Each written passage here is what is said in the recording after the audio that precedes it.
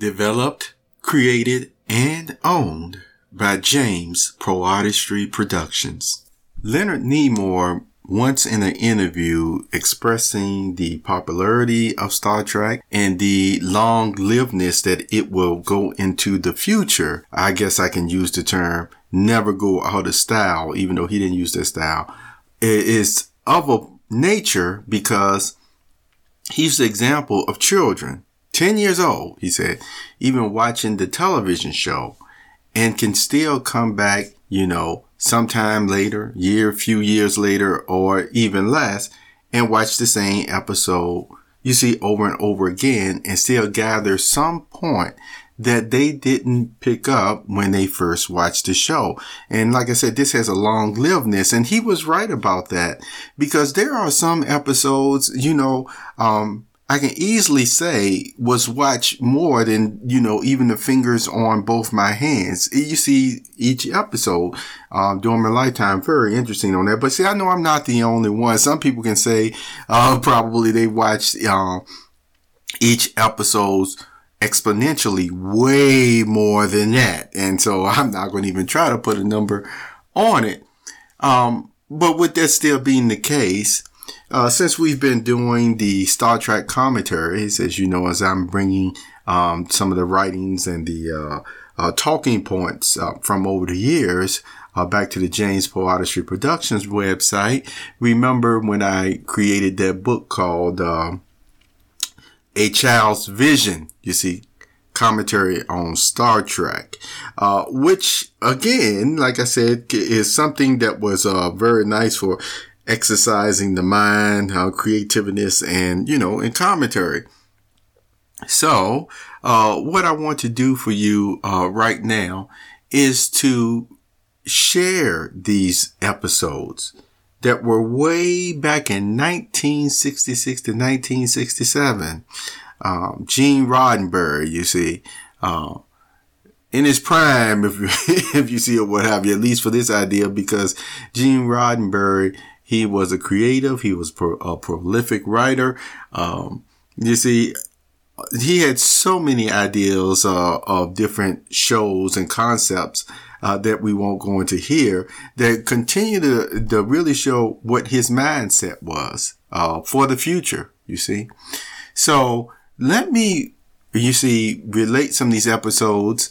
And I have not done a commentary on all of them, but if you catch a title and say, that sounds interesting. Maybe you'll look it up. Maybe you're, binge watch. No, what have you, or watch one of these Star Trek episodes and see what you think about, the subject matter, the acting, etc.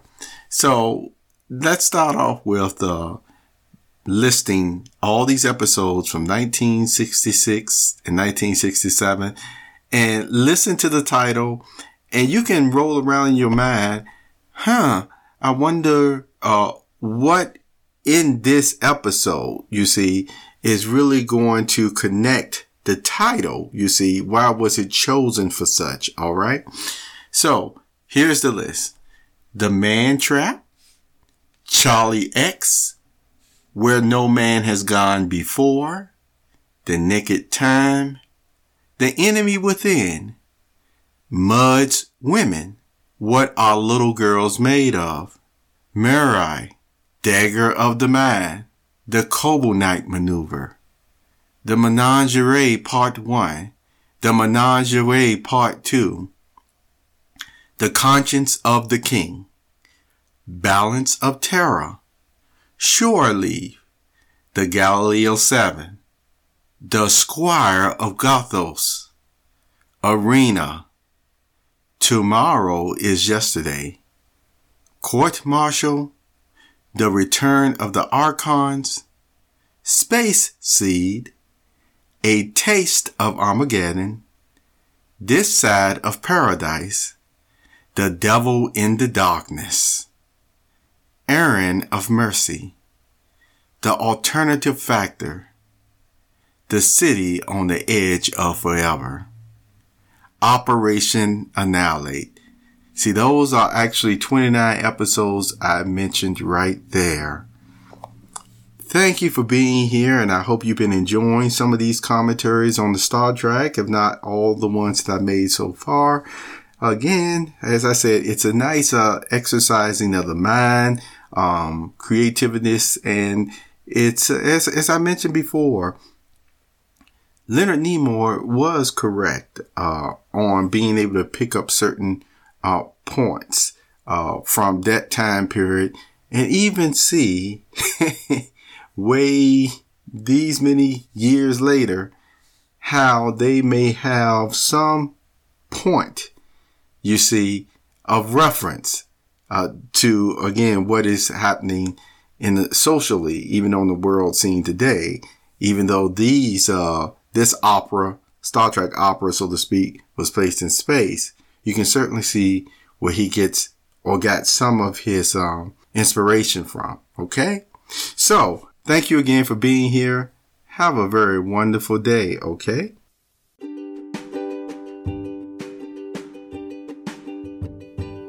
You have just listened to the Perceptive Readers Podcast.